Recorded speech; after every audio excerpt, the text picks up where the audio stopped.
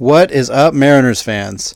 I'm Seattle Sports Media's utility infielder Andy Patton, and you're listening to the Locked On Mariners podcast, part of the Locked On Podcast Network. Full disclosure, I am camping this week, so if there's any extra background noise or anything, just understand that I'm in a very different place this week. But I'm still here. I'm still happy to report about the Blue Jays weekend this week. The Mariners took 2 out of 3 from Toronto over the weekend, with both Justice Sheffield and Felix Hernandez doing some really good things in their first Mariners outings in a long while. I'm going to talk about that in segment 1, and then coming up in segment 2, I'll answer 2 fan questions in our Mailbag Monday segment. Finally, we'll continue our daily tradition of celebrating birthdays for former and current Seattle Mariners. We have 7 total birthdays to celebrate from over the weekend. Stay tuned to find out who. But first, the NFL season begins next week, which means Crossover Wednesday will be back. For the entire regular NFL season, you will get a special episode every Wednesday as the hosts from opposing sides meet up to preview the excitement of the games happening that week. Find your favorite NFL team wherever you get your podcasts, and be sure to not miss the NFL listeners' favorite segment. As they so often do, it felt like the country of Canada made their way to Seattle, Washington to watch the Toronto Blue Jays take on the Seattle Mariners over the weekend.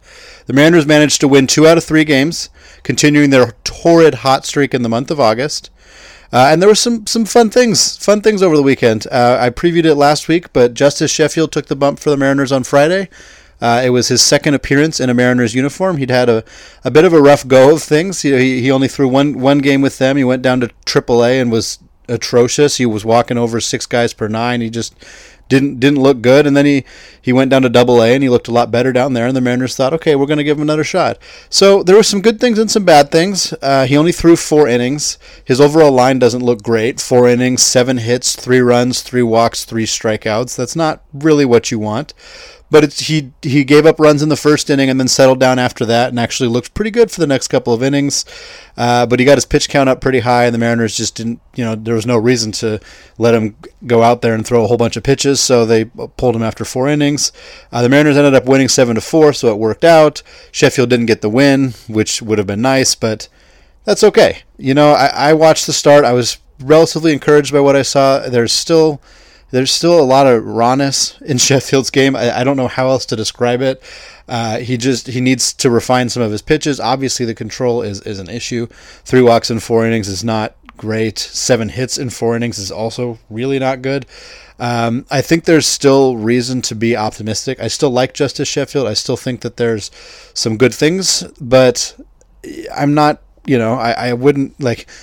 I know this isn't a fantasy podcast, but if I was giving fantasy baseball advice, I don't really want Justice Sheffield for the rest of the year. I'm not very confident that he's going to string together multiple good starts. I think he could have 1 or 2 pretty good starts that'll kind of remind Mariners fans, oh yeah, this is why we traded for this guy, but I think it's going to be a while until we see a pretty consistent Justice Sheffield arm for the Mariners. I would like to say it'll be next year, but it might take a little bit longer than that. But he's getting his feet wet. He's showed that he's got the ability to do good things. He just needs to show some consistency, and I think he'll get there. The rest of the game was pretty solid. Obviously, the Mariners put up 7 runs. J.P. Crawford went deep. Omar Narvaez went deep. D. Gordon had a double and a triple, so he had he had a double, triple, and a single, so he was a home run away from the cycle. So that was a good game for D. Gordon, who's been struggling a little bit. Mallex Smith stole a couple of bases, which we're actually going to talk a little bit about Mallex Smith and base running later on in the podcast.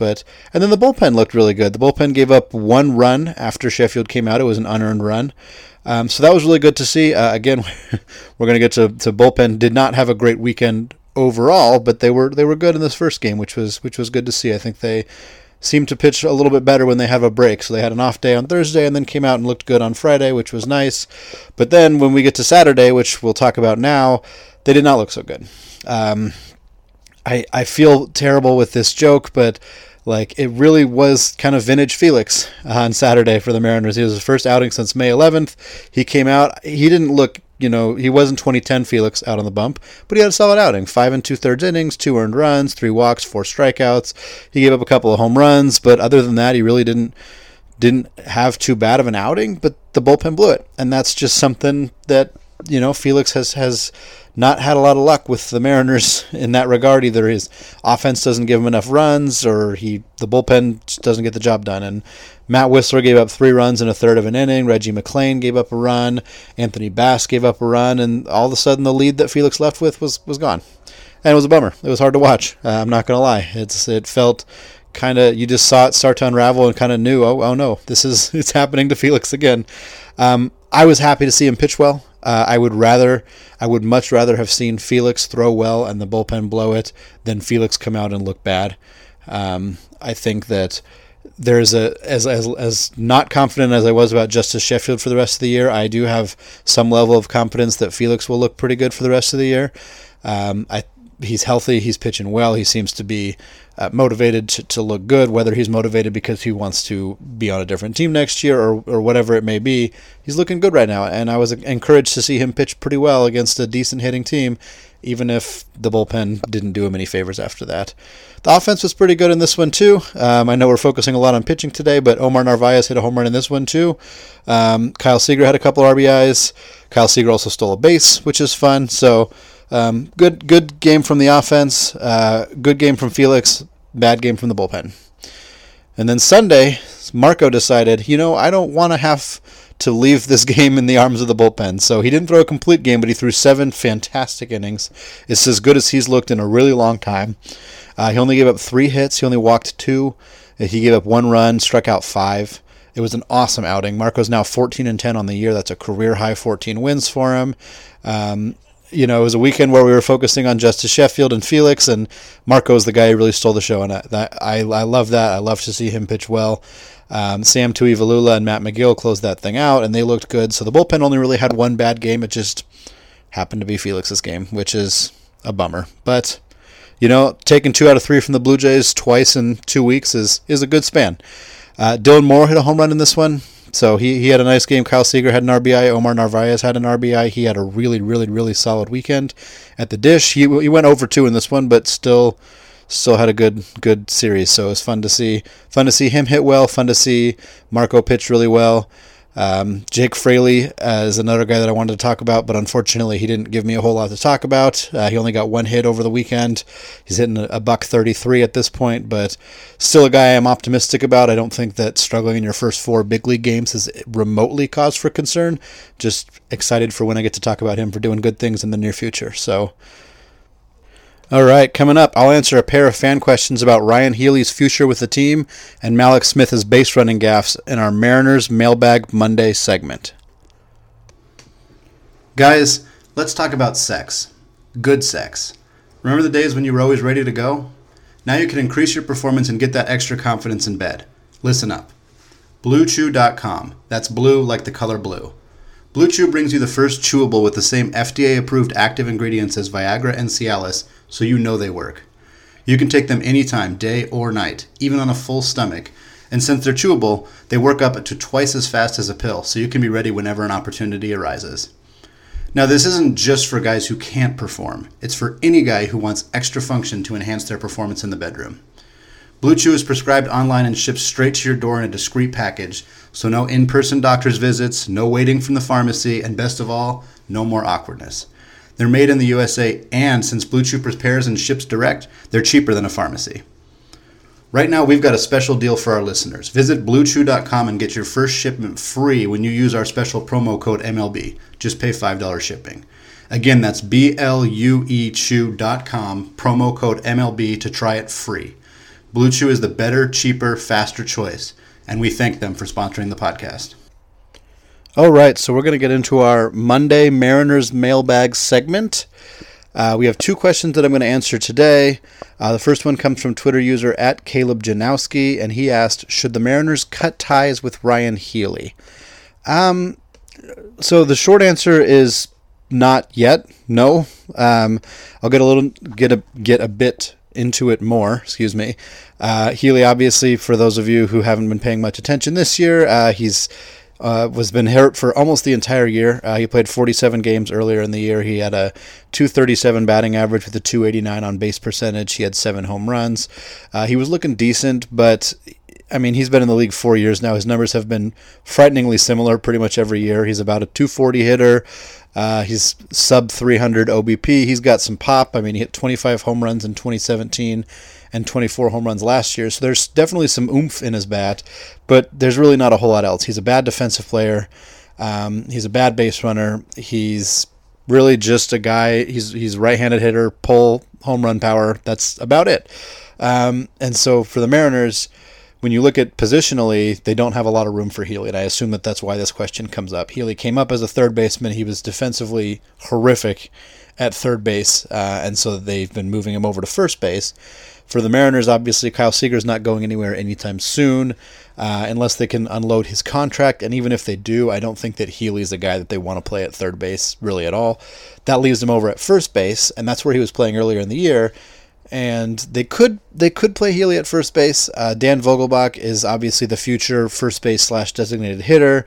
It might make sense for the team to just keep Vogelbach at DH because he's not a great fielder, although statistically, according to Fangraphs and some of their defensive metrics, Vogelbach's actually better than Ryan Healy. I know it doesn't always look like it on the field, but Ryan Healy's not a good defensive first baseman. And he's not young anymore. He's 27, so he's not super old, but he's not super young. He's a pretty known commodity at this point, which I think it kind of works in both favors. It means that the Mariners probably don't need him because they know what they're getting. Players like this don't age exceptionally well into their 30s, so they kind of make sense to unload him and try to get maybe a lesser known commodity who could surprise people. But on the other hand, teams aren't flocking and knocking down the door to go acquire a 27-year-old corner infielder who can't play defense and doesn't hit exceptionally well outside of 25 home run power, which in today's baseball with the juice balls, 25 home runs without a whole lot else is kind of not worth anything. I mean, in 2018, Healy hit 24 home runs but had a negative 0.8 WAR. Like he was a below replacement player even though he hit 25 home runs. From a contract perspective, Healy is just entering arbitration, so he'd be under the Mariners' team control through 2022. Which is his age 30 season. So there's not an incredible incentive to move him right away. Like he's not about to become a free agent. He's not going to, they're not going to lose the ability to trade him later on. Coming off a season that he missed almost entirely, I don't really see a compelling reason for the Mariners to trade him this winter, unless they get an offer that I would be surprised is coming. I don't see why a team would trade for him coming off a pretty major injury and not really displaying anything noteworthy. So I guess to answer the question, no, the Mariners should not cut ties with Ryan Healy because the value isn't going to be worth just holding on to him and hoping that he can give you something next year, but he's definitely not a part of the team's future. I can tell you that right now. And I don't envision him being around beyond maybe 2 more years if they really just need somebody. Again, they could plug Vogelbach in at DH. They could plug Ryan Healy in as their consistent first baseman or flip him. It doesn't really matter. But I think Domingo Santana should probably play a lot less of the field. And if you want to have him be your more consistent DH, like Dan Vogelbach's the guy that I think they do want to be around in a few years when Julio Rodriguez and Jared Kelenic and their big prospect group is up. I think Vogelbach's a guy that you want around, and you would ideally like him to be around and capable of playing first base, which kind of means that maybe they do want to push Ryan Healy out, but I don't think that they do anything with him until his value is up. So maybe he gets traded next year at the deadline if he has a hot start to the year and there's teams that are just desperate for corner infield hitting, maybe the Yankees this year, they came after Edwin Encarnacion, who is considerably better than Ryan Healy, but they came after him because they were just desperate for some oomph in their lineup. And if that happens again next year and Ryan Healy is one of the better bats, then you bet that Jerry Dipoto is going to get rid of him. But with his contract for a couple more years and coming off a pretty ugly season, I don't really think that Ryan Healy is going anywhere anytime super soon. All right, the next question comes from David on Facebook. David asked, is there any way to make Mallex Smith a smarter base runner, or is this just something that kind of comes with Mallex Smith? That's an interesting question. You guys know me. I'm an analytics guy. I'm really into being able to analyze some of that stuff. And this question kind of cuts at me in a way because it's hard to analyze mental mistakes. From a pure base running perspective, Mallex Smith's numbers are good. Fangraphs does value base running as a specific stat, and they can spit out a number. And this season, Mallex Smith has a 7.7 statistic for base running. That's his value. That's the highest of his career. So theoretically, if you were to trust this stat, Mallex Smith is actually one of the better base runners on the Mariners and having one of the best base running seasons of his career. But, we're talking about the eye test here, and not just the eye test. We're talking about Scott Servais straight up saying Mallex Smith got benched this week because he made base running mistakes. So it's not, these things are clearly happening, and they're clearly, at least according to the coach and a lot of the players, I imagine, costing the team games. So it is a problem, and it is something that needs to be addressed. Do I think that there's the ability to make Mallex Smith a better base runner? Yes. I don't think that he's like so stuck that he can't become a good base runner. But it's not that he's a bad base runner, I guess. It's that he makes a lot of mental mistakes. And I don't know how to coach that out of somebody, I mean, I struggle to think that Mallex Smith is making mistakes because he doesn't know what to do. I don't think that's the situation that's happening. I think Mallex Smith is making mistakes because he is forgetful, or because he is panicked, or he's stressed, or he just makes mistakes. He's just mistake prone, and so it's hard to evaluate and look at that and say, is there a way to tangibly make this better? I don't think that there is necessarily. I do think that Mallex Smith's base running as a whole has been considerably better than it may seem, because Mariners fans and all sports fans will remember negative things much longer than they'll remember short-term things. So to kind of answer the second part of the question, yes, I think this is just something that you get with Mallex Smith, and it's something that you kind of just have to accept, that maybe these kind of things are going to happen. These things did happen in Tampa Bay. It's not like these are brand new things to him just this year. So I don't know. I think that I don't know that Mallex Smith is a huge part of the team's future, and that's definitely a conversation for another podcast. But I think that, yes, as long as Mallex Smith's your everyday center fielder, you're going to take the fact that he's going to steal 35, 40-ish bases, and you're going to take the fact that sometimes he's going to screw up on the bases, and it may cost us innings, and it might even cost us games, and that's hard. But I think that's just kind of a part of being on the Mallex Smith train, I guess, if you will. All right, so for segment 3, we are going to talk about Mariners' birthdays like we always do. Because it's Monday and because we didn't record over the weekend, I'm going to just briefly go over the guys who are celebrating birthdays on Saturday and Sunday. I know that that's not fair to them to not go over them as in detail as I do with the guys over the week, but life's not fair, and that's what happens, so here we go. There were 2 former Mariners who were born on August 24th. That would be Archimedes Pozo, who is celebrating his 46th birthday, and Tony Bernazard, who is celebrating his 63rd birthday. So happy belated to them. And then on Sunday, August 25th, there were 3 former Mariners, Adam Warren and Logan Morrison, who were both celebrating their 32nd birthday, as well as Dave Heaverlow, who celebrated his 69th birthday. All right, on to today. Today has 2 birthdays to celebrate. The first is, not going to lie, pretty sad. It's a bit depressing to talk about this one, but it's Greg Hellman. For those of you who remember Greg Hellman, today would have been his 32nd birthday. He played briefly for the Mariners in 2010 and 2011. He was kind of a bright young prospect, and unfortunately he was actually killed by his brother in a fight that happened over in their hometown of the Netherlands, their home country. Very, very sad story. He was only 23, I believe. Or excuse me, he was 24 when he passed away. Very sad story. A big what could have been for the Mariners. So not the happiest one, but this would have been his happy 32nd. So rest in peace and happy 32nd birthday to Greg Hellman. And our last one is Chad Kreuter.